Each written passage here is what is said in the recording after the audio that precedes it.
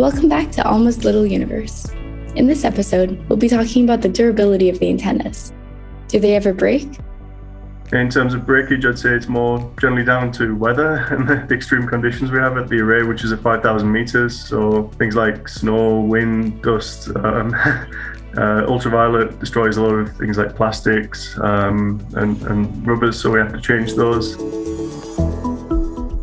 That's Mark Galilee, technical mechanical lead at ALMA. The antennas are located on the Chenantour Plateau, out in the Atacama Desert, at an altitude of 5,000 meters. As such, they're frequently exposed to extreme conditions, so maintenance is often required. We do have, day-to-day, not breakages, but downtime due to things blocked due to freezing, snow covering switches and stuff like this. Often, maintenance is done at the array operations site. So it's generally one of the technicians or engineers from the mechanical team. On the mechanical side, there's also an electrical team that go as well.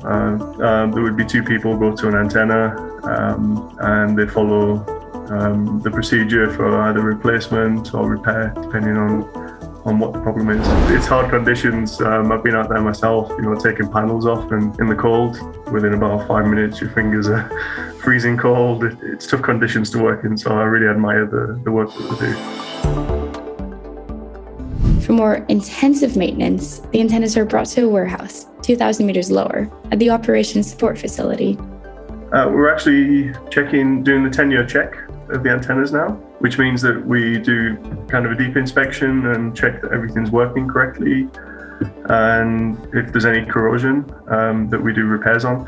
It's mostly cleaning, painting, and checking that all parts are working, and do the correction actions that are very hard to do at the site, in the altitude. That's Fabiola Cruzat, Array Maintenance Group Supervisor. She says that sometimes things do go wrong in the antennas. For instance, the electronics inside. The electronics things, they fail a lot because of the temperature difference also. When the heaters fail, then the electronics fail. But overall, the antennas are incredibly durable. They are very, very strong instruments, I will say.